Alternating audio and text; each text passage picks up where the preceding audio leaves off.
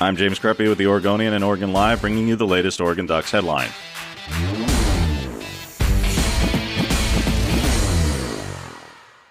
Oregon fell to number 21 in the AP poll this week after losing to Oregon State. New college football playoff rankings come out Tuesday night. Several injured starters are expected back this week, and the Ducks are still awaiting word on a few other players who were injured last week.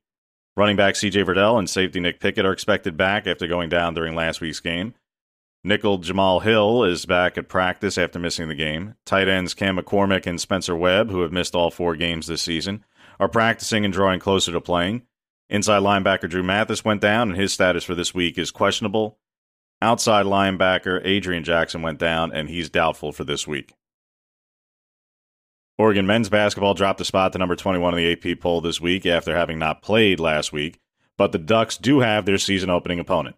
Oregon will play Missouri on Wednesday and Seton Hall on Friday, both games in Omaha, Nebraska at 6 o'clock Pacific on FS1.